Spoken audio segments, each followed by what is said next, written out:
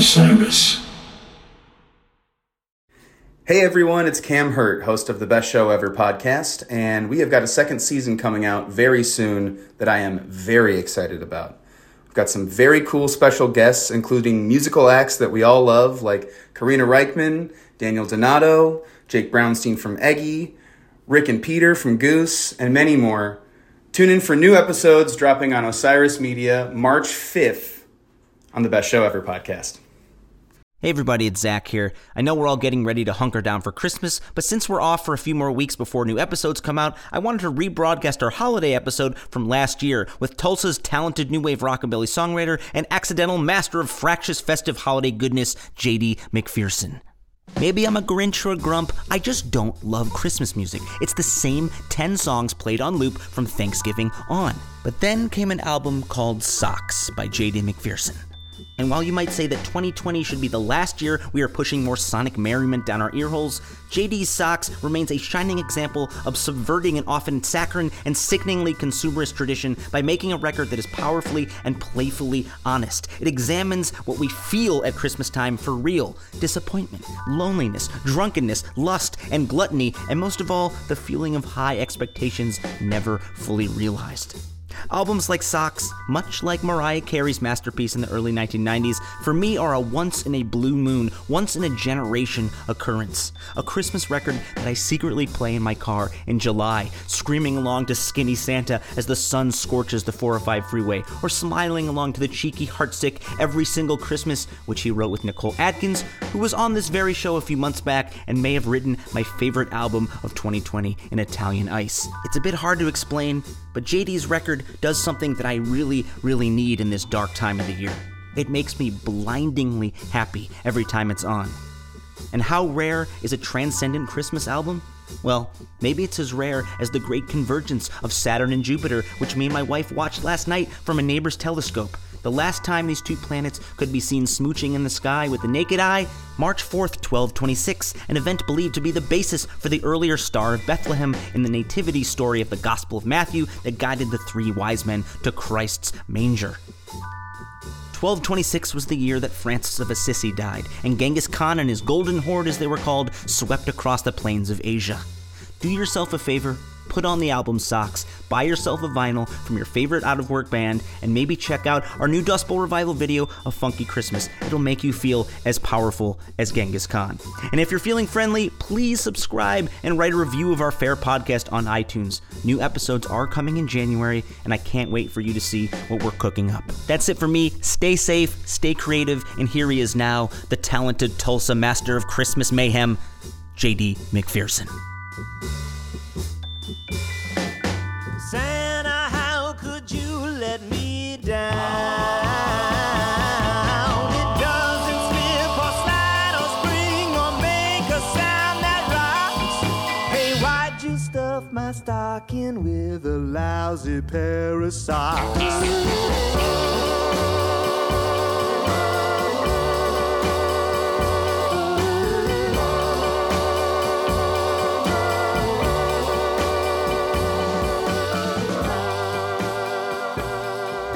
You know, your bus broke down, but you still made it here, and I'm super glad. Thanks. We only were only 10 minutes late even. Like we had all. I mean, Should take some Ubers from San Diego. We had a Sprinter come get us, but what we had to do is that because the bus broke down in some very narrow alley behind the Belly Up in Solana Beach. Yeah. The band and then like maybe 5 or 6 other people from nearby businesses had to pick up the trailer. We had to empty out the trailer, pick up the trailer, and move it over 3 feet so that we could get a U-Haul truck in there to get it. Despite all of that, we still made it within 10 minutes of load-in time. So, cheers to the tour management. Well done. You're a little far from home, right? Mm-hmm. Yeah, I'm pretty far. I live in Nashville. And you're originally from Oklahoma? Yeah, from Broken Arrow, Oklahoma. I was raised in Southeast Oklahoma, but spent long enough that I could say I'm from Broken Arrow. Is Broken Arrow in Buffalo Valley, or is Buffalo Valley a separate thing? No, Buffalo Valley is where I grew up. Yeah. That was where my folks' ranch is. Right. And I was born in Tulsa, and Broken Arrow is a suburb of Tulsa. Right. So after college, I moved to Tulsa. It feels like there's a lot of really amazing roots artists coming out of Oklahoma. A lot of my favorites, Parker Millsap and John Moreland and John Fulbright's from there. Yeah. There's a lot of there's always been a lot of kind of a wellspring of talent out of Oklahoma, but like the last few years is when they decided to start going and visiting other states. Because when I was growing up there was a ton of amazing musicians and artists, but they didn't leave Oklahoma. They just didn't. Maybe play Texas here and there. Is enough of a scene? No, I don't know what it is. I really can't explain. They either moved away, or they just stayed and played once in a while. But there was like a little crop a few years ago that started touring and getting out and seeing the world a little bit. So I know all of those folks that you mentioned, and they're like incredible people. We toured with John Moreland before we couldn't, have him as an opener anymore. Yeah. And that was really, really cool. That was a really good run. And I know Parker really well. Fulbright has kind of made his bed in Tulsa, though. He's staying there. He bought a house in the Brady district, and I gotta think the cost of living is just right down there. it is really nice, man. It is it is very doable. 1-bedroom apartment, like in a good part of Tulsa. What do you think? Under 1,000 for sure. Like if it's a pretty good one. Well, I mean, like in Nashville, a $600,000 or $700,000 house is about $150,000-$200,000 in Tulsa. So I haven't rented in a while, so I couldn't tell you the exact rent number. But yeah, the cost of living in Tulsa is much better. I first heard of you actually when we played a festival together with my band Dust Bowl Revival. I don't think you and I talked, but I was struck by you immediately at this like American Roots Festival in Chicago at a the one at Fitzgerald's in Berwyn. Yeah. And I was just sort of transfixed watching you because it felt like getting to see Elvis before the schlock. Like when it was real like down home and dirty and just the Sun Records sound. Yeah. I mean, did you always play in a certain sort of vintage style that you wanted to emulate and then make your own, or is it something that came organically? No, because I was all over the map into what I listened to growing up, because I was totally isolated from anything resembling any kind of scene or whatever you want to call it. So I was listening to Bauhaus, Slayer, and Madonna simultaneously. Like there was no, there wasn't anybody to tell me that I couldn't listen to anything. But I was maybe, I'm not really sure where it came from, but approaching music in kind of a historical context was a big deal to me. Finding out that, Jimmy Page was into Duane Eddy, I was like, well, I want to know, I want to know who Duane Eddy is. That kind of an idea really didn't seem like a big stretch to me.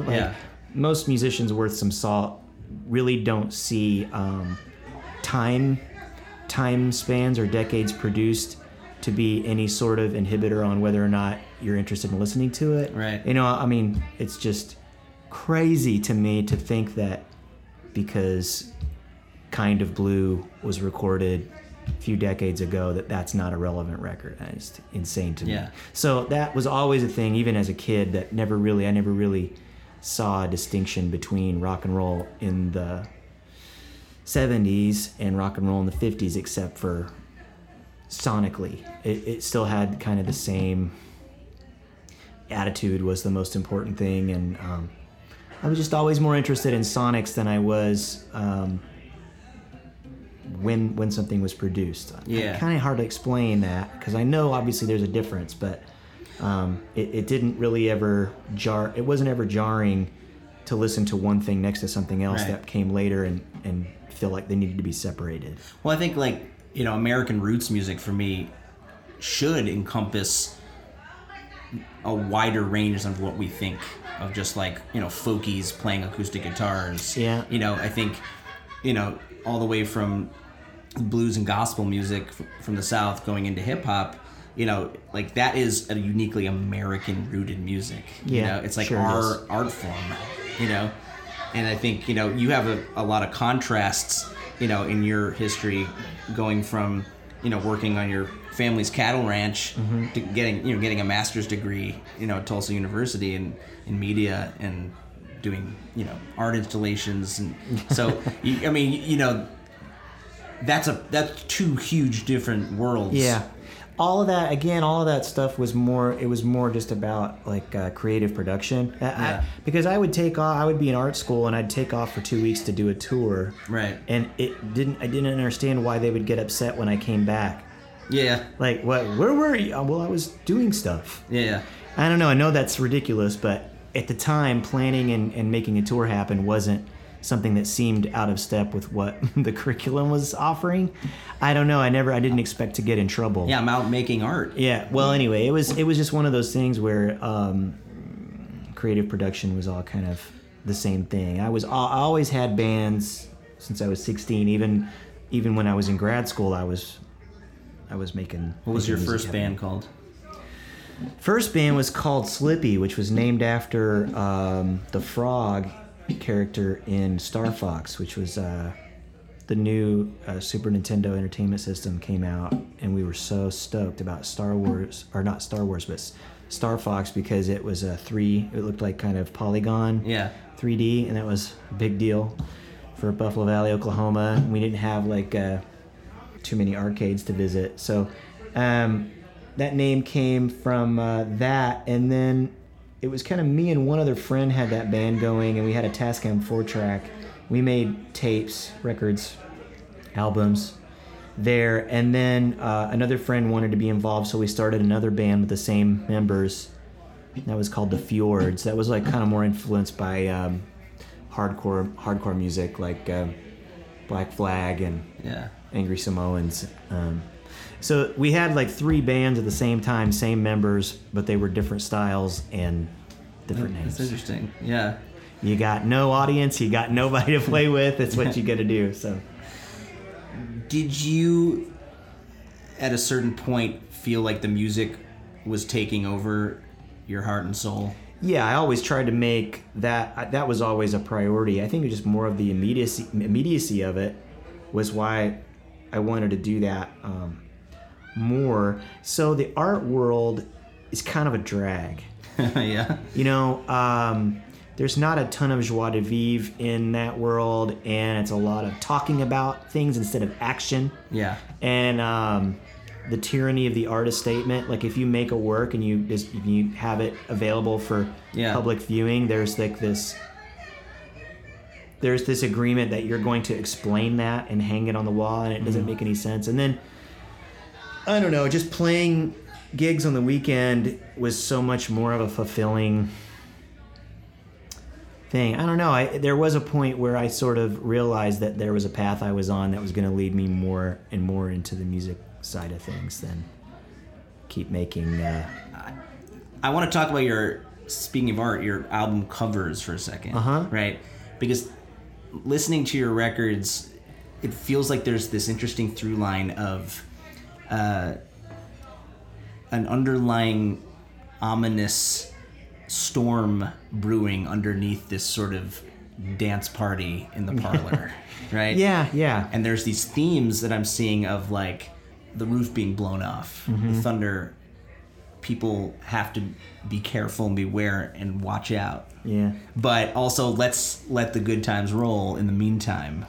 But like watch your back the whole time. Well, that's the danger that's always lurking almost behind your songs. I would say that being in high school, David Lynch movies were a huge influence on me. Me too. That was a really big deal when I found some of that. It's almost like my part of my brain turned on that hadn't been there before. I was really into movies, and I I would watch anything I could get my hands on, which was tough where I lived. But once I saw Blue Velvet, that was like, oh my God, because it was a version of the 50s that was like perverted into this almost like Francis Bacon expressionist painting where there's like bleeding heads and severed ears and the ants crawling across the screen. Right. It's that kind of did something. So there was always that kind of thing was going to end up being in there. I think I never really thought about that till. Well, and Lynch takes a lot of the 50s music, specifically in Mulholland Drive, and sort of rips off the sort of smile. Mm-hmm. So you have to be like, what tortured soul is behind this grinning blonde beauty that's dancing around on your television screen? I think he uses a lot of it as juxtaposition too, where he'll take the kind of the super naive kind of lyrical stuff that's sort of pop schmaltz, and then put that up against some really horrifying imagery. Right. So he'll plays with a lot of that stuff, and just his whole thing is was Mel Brooks called him Jimmy Stewart from Mars. So he's like his whole thing is kind of based in that kind of old Hollywood. Kind of classic style. Did you ever see his website that he had for a few years? I was a member of that website when I was in college. Yeah, he would actually pop up on there once in a while and talk in all capital letters. What was the thing he did where he would just say the weather and what was happening that day?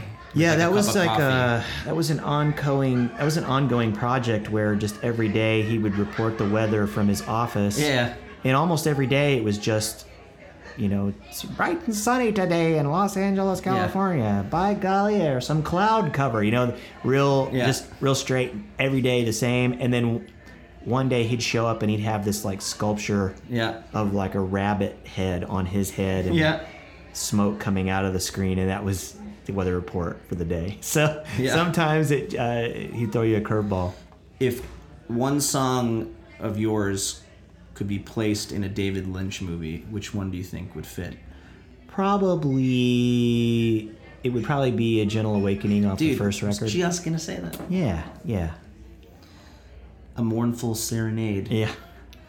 Farmers on the Plains, Waking in a Lucid Dream. Did that song come from your rural upbringing and sort of the tensions that come from an isolated life? Well, that song just sort of wrote itself. I wasn't thinking too much. I mean, it's obviously a kind of a apocalyptic, at least like a conceptually apocalyptic setup. But the music came first on that, and then when I started, I think I wrote most of the lyrics the night before, and it just kind of stream of consciousness happened that way. And I never really thought too much about that one, but it definitely, we ended up shooting a video. That's where I grew up, and so maybe even subconsciously that's in there somewhere. The people on the city streets, the farmers on the plain, all walking in a lucid dream, while the sky is set aflame. They soon will hear a quiet tune, so peaceful and serene. Then they may too maze into a gentle awakening. Yeah, that image of the sky set aflame, and in one hand it could be just a beautiful sunset over the farm, but it seems like, especially knowing what we know now about here in California, with the sky is often aflame. Yeah, it feels like this end of days element creeping in, and I'm curious what you think the end of days would look like if it comes in your lifetime. Oh, end of days, huh? Well, if there is an end of days, it's just going to be a really long, painful process. I don't think an end of days is going to be everybody's like, oh, I should have. Yeah. It's going to be more of a long, painful rip of the Band-Aid. I hate to be, I just think it's going to get, if there is an end of days, I don't know if it would be in our lifetime, but there's going to be a point where people realize that there's already been something kind of brewing, and it's just gonna keep going that way. That's so dark. Sorry. Did you grow up religious? Yeah, well, I mean, my parents are both preachers, so Wow. I grew up in church. I learned to play music pretty much in church. Pentecostal? Post-Pentecostal. It was a non-denominational. My mother was the minister. How was of the that little church. power dynamic between your parents? They were really cool. Well, like my dad didn't really want me to be into rock music. He was into jazz, though. I remember one time I showed up with a Jimi Hendrix tape, and for some reason I thought my dad would like that, and he didn't. He just said, "Do you have any idea how he died?" You know, Yeah. and I'm like, "Well, do you know how?" I mean, you listen. You're listening to John Coltrane. Yeah. You know, like Charlie Parker. Yeah, there's no, there's not. I don't know. I fail to see the difference between those two things, but whatever. So, it was that was the thing. But my mom was always cool with everything. She always made sure I had a working amplifier, and I remember one time my little punk band in high school played at this public amphitheater that we signed up for in McAlester, Oklahoma. And, we started within 10 minutes. Cops showed up to shut it down, and my mom was there and introduced herself as the pastor of the Word of Life Church in Page, Oklahoma. And she asked them Threw a weight around? Yeah, to let us play. You know, she's like, "Well, at least I know where my kids are." You know what I mean? Yeah. Like they're doing something constructive that shouldn't make them stop. So that was my life. I didn't really see any. I was encouraged heavily to kind of do what I was doing. It was cool. That's awesome. I mean, it would be remiss of me, since this is the last episode of our Christmas season, to not dive a little bit into Socks, which I think is the most insanely enjoyable Christmas album Thanks, of the last man. 20 Thank you. years. You know, there's Mariah, and then there's J.D. McPherson Socks. Yeah, let's get those sales up to Mariah level, and we'll be all right. My wife got me the vinyl for Christmas last year. It has been pretty much on loop, even not in Christmas time. That's good. That's well, when we were making the record, we were kind of going to issue some of the things that are normally in Christmas material, like sleigh bells and things like that, to where we have actually heard a couple of SoundScan reports report like sales of that record will be happening in like May, June, which is great. I mean, I love it. It is unnecessarily enjoyable. Right, Like good. it is like there's no reason for it to be as good as it is. Like Well- it feels like, honestly, like I could listen to it, and I do listen to it at times. It's in the rotation of the rest of the year because there's a snark and a darkness to it.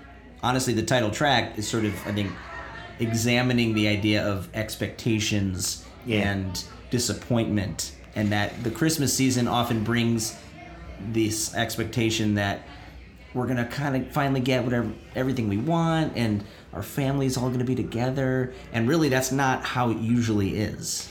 You Well, know? there's you're gonna get socks. It's in a your stocking. whole it's a whole myriad of emotions, especially in the kid. It's almost like one of those things that's if nobody really thinks about it, they just go along with it. But if you stop to think about it, like everything else, it's totally absurd. We cultivate this environment for children in which they're expected to believe that, well, first of all, we're putting a giant plant that goes to the ceiling in the house. We're going to hang things on it. We're gonna cut it down. We're going to cut it down, and we're going to put it in our living room. Yeah. And then there's a, person breaks into our house essentially in the middle of the night and leaves you things. Yeah. And Did you believe in Santa when you were little? no, when I was 5 years old, I was a pretty good reader, and I climbed up onto the bookshelf and pulled the Mother's Encyclopedia off the shelf and started reading about it. And I remember in the same sitting, I read about different vaccines. Okay. I learned about what vaccines were, and then I also learned about Santa Claus. And Were you devastated? Where you were like, oh, now I know? I was furious. I took the book into my mom. I was like waving the book at her, like, explain this, So, but it's so funny that you there's this kind of happy, sentimental, magical stuff happening, but then there's also this sort of there's this cultivation of almost selfishness, and then Yeah. It's like Coca-Cola created Yeah. holiday in a lot of ways, right? It's I love. Don't get me wrong. things. I'm a Christmas fanatic, but it is funny to if you think about certain aspects of it. It's a big sell. It's a pretty big thing to ask of somebody to buy into. Early Christmas morning, sneaky as can be, I creep across the carpet and I peek under the tree. Pick out a gift from mom to me and bring it to my ear. Give it a little shimmy shake and what do I hear? Socks. Socks. This is the worst gift I ever got. It doesn't beep or buzz or pop or rattle in the box. Hey, why'd you waste the paper on a lousy pair of socks? Do you remember the first amazing gift that really rocked your world when you were a little kid? I mean, it was the golden age of toys. In my opinion, it was the golden age of toys. Like, I was right at the right age for Masters of the Universe, Star Wars, G.I. Joe, and Transformers, and Thundercats. All were happening at the same time because Return of the Jedi was out. So I was young enough to catch the last bit of Star Wars toys. I was the beginning. I mean, I was in Toys R Us, and I got the first run of Masters of the Universe. G.I. Joes, I got G.I. Joes for, it was like the best. So getting castles and getting vehicles for all of those lines were like the best thing ever. But the most excited I ever got was a Game Boy. That was more even than a Nintendo or an Atari or anything that came before it. I was just so stoked that I could play in the car. I could play Tetris in the car.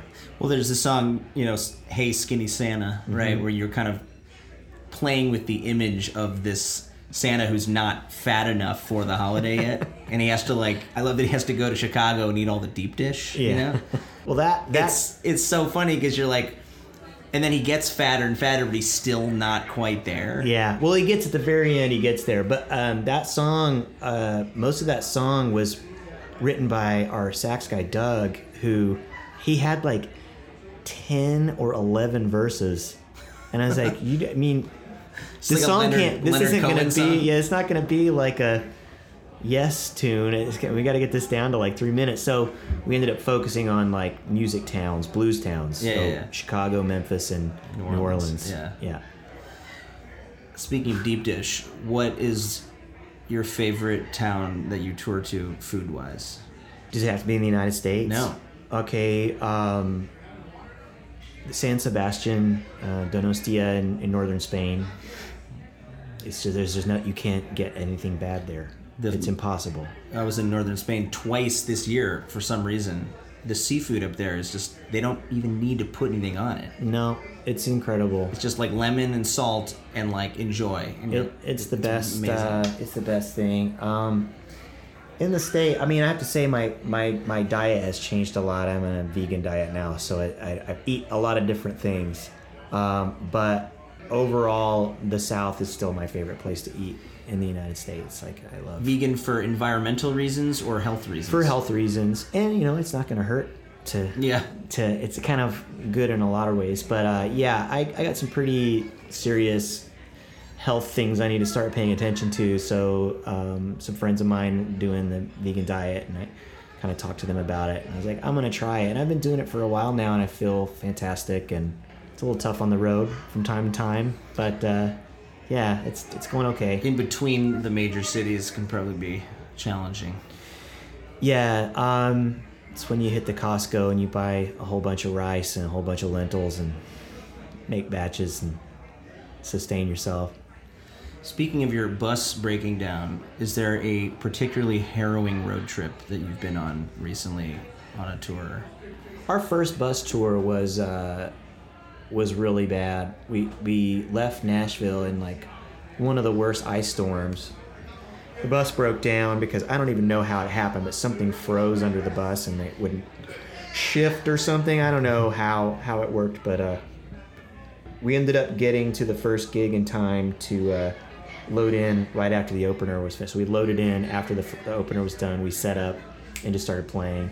And but that weather on that whole trip was really bad.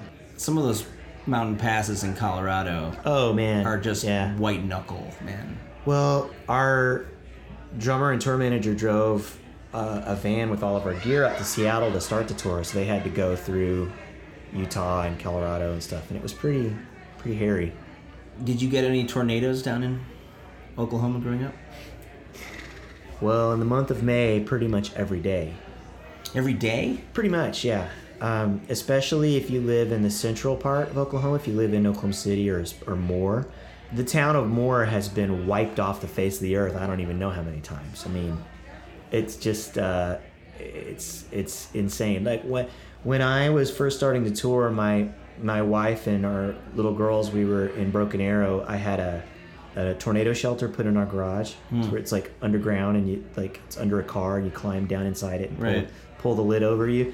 And I'd be on the road, and I never really thought about it that much until we got the shelter. I would get a call almost every day saying, "We're in the shelter. We're in the shelter." Jesus. Yeah, it's a crazy way to live. It definitely makes you think about luck and your place in the universe. You know, like if you were 10 minutes away at the wrong time. I will say if the universe is indifferent, it's at least conniving. Where did that song "Lucky Penny" come from? I had that little riff, but I had. It's a headbanger, man. Well, it was just played like on a. Well, I've got a guitar here. Just so it just sounded like that. I hadn't run the fuzz pedal through it yet, and I played it for a couple of different producers, and nobody ever was like, "Yeah." But I got the fuzz pedal, and once that was on it, it became a thing, and I was like, "Okay, we got to follow this through." Trouble finds me no matter where I run. Do you think that people have luck or bad luck in their blood, or is it something that you create? No, there is a infinite number of decisions that you make or don't make, and things just happen. Do you consider yourself a lucky person? Well, I'm very fortunate. Yeah. I'll tell you, anyone that is able to have a vocation and an avocation is lucky, but when you can combine those two things, that's winning. You know what I mean? I mean, I would do it. I'd still be doing it for free. You know, I did it forever for free, and just to, in the middle of my 30s, suddenly be gifted this thing that I wanted to do. Yeah, super, super grateful. I don't know if I can say it's luck or what, but I am grateful. What do your kids think about you playing music?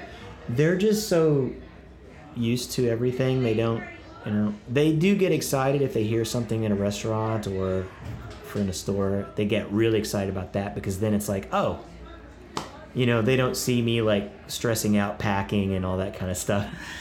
Tell me about recording in RCA Studio B in Nashville, making Undivided Heart and Soul. Well, that was a series of unfortunate events that ended up being really wonderful, because we were trying to make the record. I hadn't finished writing it. I had a producer that was signed on. It was a really a big producer. I won't say who it was, but Rick Rubin. It wasn't Rick Rubin, but we got in there. Yeah. And after day one, that producer canceled the whole session. Wanted to use all different musicians, and it just wasn't feeling it. So it basically blew through our whole budget, because we had booked lodging and all this kind of stuff for everybody. Not everybody lived in town yet. So I was trying to figure out what we were going to do, how we were going to do it. And a buddy of mine that was engineering the record just said, "Hey, why don't we just ask Studio B, because they're a museum, maybe we can record a couple of songs there." And ended up, I think what happened was I had just played a gratis performance for the Country Music Hall of Fame. So maybe somebody there still remembered my name, because they said, yes, you can use it. And when we went in there, we were only supposed to be able to do 3 songs, and there were certain rules we had to go by. First of all, you had to record at night. Second of all, you had to get a Hall of Famer to be on the record. Like they have these kind of rules, and which I was cool with all of that. But once we got there, the studio manager was like, let's just do a whole record. We're kind of bored. Yeah. Because it's a museum. It's museum tours all morning. I mean, it's an incredible confluence of sounds in this record that I think really gelled, in your sound, And how did Dan Molad from Lucius end up being involved? Needed somebody to come in and be a moderator. Somebody needed to be in there to kind of save me from myself, and if I was going with an idea to get me back on track, if I was like not going to pursue that idea because it was scared that it wasn't going to sound like what we always sounded like. That was a big thing for me to wrestle with was, some of these things are coming out kind of loud, and I needed somebody there to I mean, I trust Dan implicitly. He's like a musical brother, and it just he was far out aside enough to where he could be objective and be like, I don't care what you think, this sounds cool, like, we're doing this, and it worked out great. We went hard and fast, and we were loading in every night, tearing down every night because they had tours the next day. But it was a whirlwind, but man, I wouldn't trade it for anything. I want to talk about one last song, and then we'll let you go here because I know you're playing across the street. Crying's just a thing that you do. Again, it kind of goes back to this thing that I'm seeing in your music of it sounds real upbeat and fun, and it's got that tinkling piano going on, and then it's talking about the danger of telling every stranger and something sinister in your blood, and like hell is like a flood, right? It's like there's these almost biblical darkness hovering over the party. You're gonna laugh when you find out what that song is about. I always had a crush on Lilith from Cheers and Frasier when I was a kid.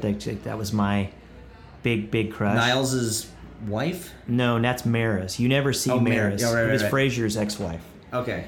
BB Newirth played her. And that is a really specific crush. Yeah, I have them. I get them. But she was this almost like emotionless, wore black a lot. Yeah. Had her hair in a bun, kind of a librarian. She was a psychiatrist in the show. But I always just thought about what it must be like to be with someone who cannot be consoled. So that whole song, I wrote that song with Butch Walker. I was just like, man, I'd like to do this song about... can never be satisfied. Yeah. I've always sort of found myself in relationships with people that are tough, difficult. Like, I seem to be drawn to difficult. Not anymore. My wife is great, but like in the past, I always found myself drawn into being with difficult people. And so, that song was, I just pictured Lilith and wrote to that character, and that's what that was about. You're at the whitest wedding, and black is very slimming, but everybody's staring at you. You're sipping your Darjeeling and staring at the ceiling. You dream about it splitting in two. And every time the wind blows, you open up the windows. The china crashes down on the floor. It's really got me hurting. I'm trembling and I'm cursing. I'm rattled more than ever before. You say there's nothing I could do to ever satisfy you. 'Cause crying's just a thing that you do. Crying's just a thing that you do. If you could give a Christmas wish to the world right now, what would it be?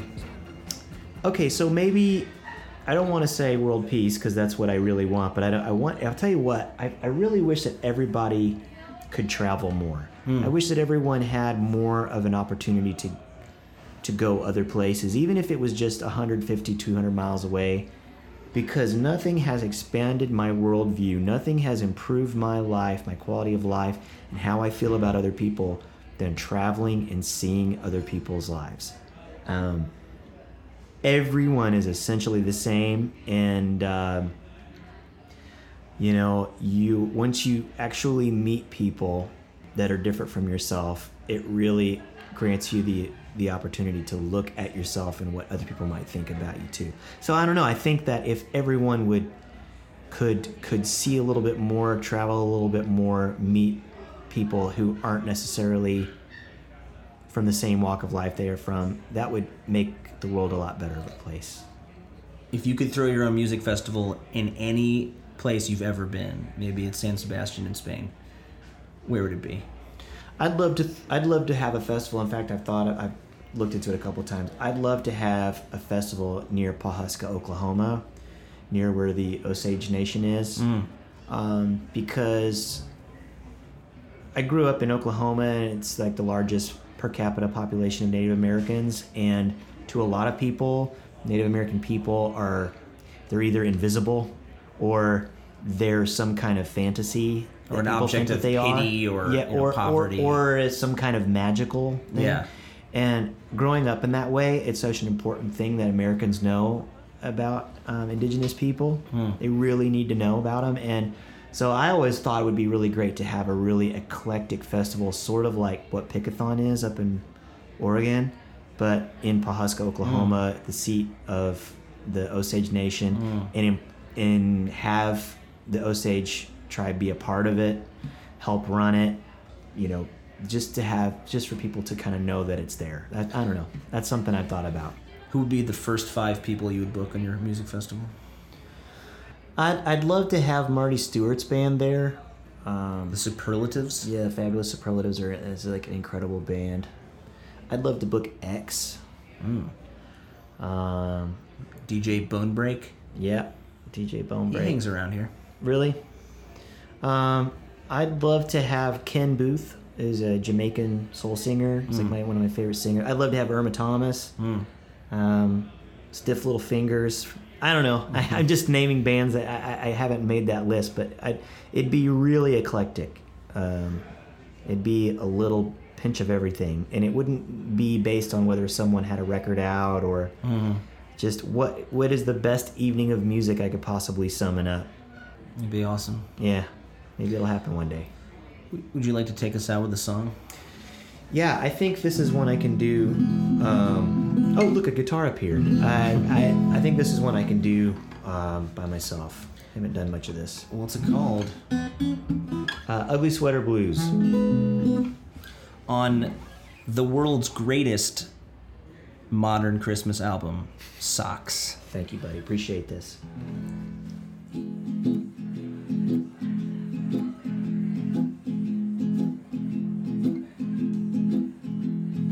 Mama, don't make me wear that old thing again.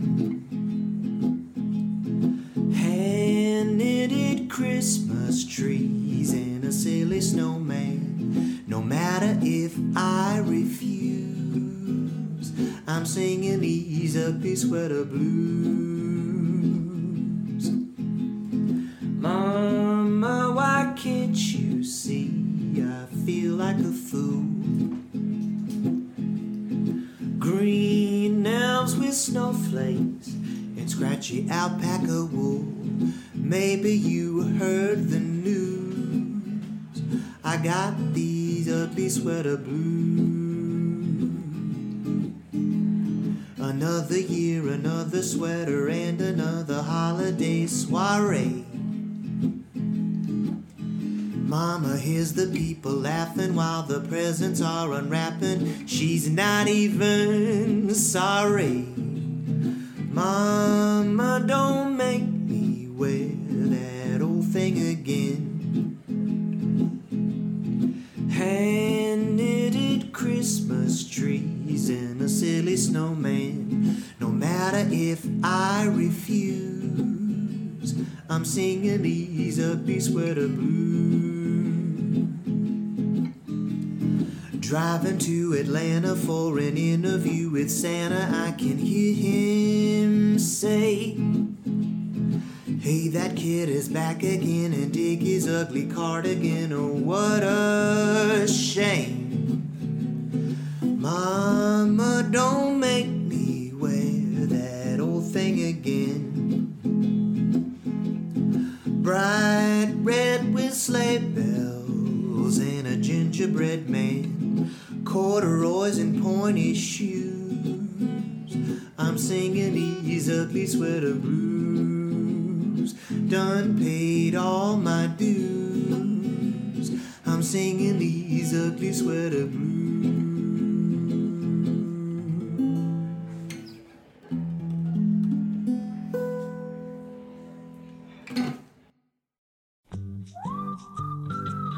There he goes now, Mr. J.D. McPherson. You can go to jdmcpherson.com for his music and his tour dates. His Christmas Socks tour is rolling through America. There's only a few dates left: Chicago, Minneapolis, and finishing in Nashville on the 22nd of December at the Basement East.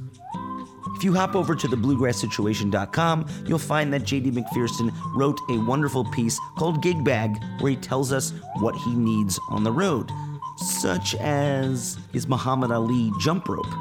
My Gang Dust Bowl revival will have a rare month off, but that's really because it's the calm before the storm being our new record, which comes out at last January 31st on 30 Tigers. It will be called Is It You, Is It Me? And there are 3 singles already available: Runaway, Mirror, and Enemy. If you followed along our journey through the 10 years plus that we've been together, you will be astounded by what you hear in these songs. Does it feel like an entire symphony orchestra and a choir are accompanying us every song? It kinda does. January 29th, we launch our record release tour at the Sinclair in Boston, and we are playing some bucket list venues on this one, guys.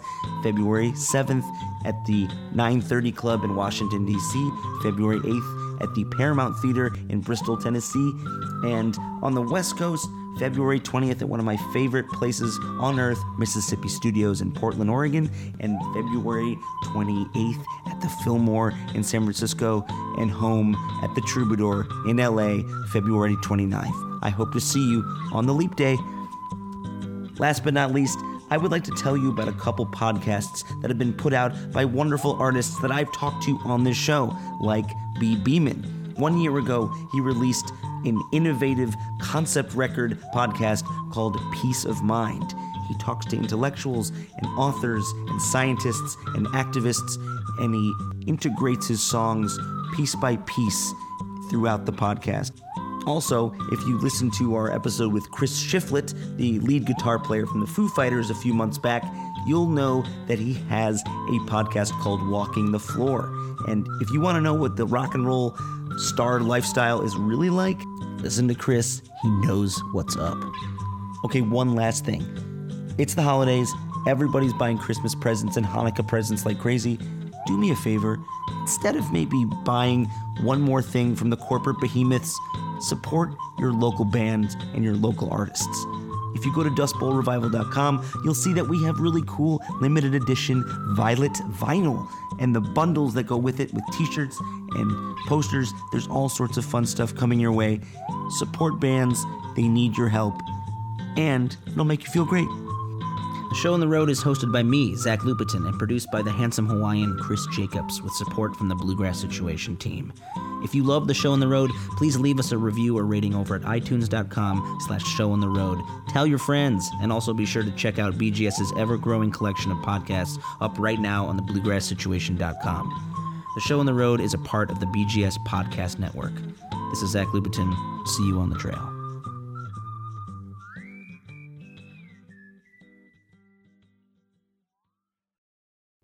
Hi, this is Henry Kay, host of the #1 music history podcast, Rootsland. Come with me on a journey to Kingston, Jamaica, where we explore the world of reggae music and the untold stories of some of the genre's greatest legends. From the ghettos and tenement yards where the music was born, to the island's iconic recording studios.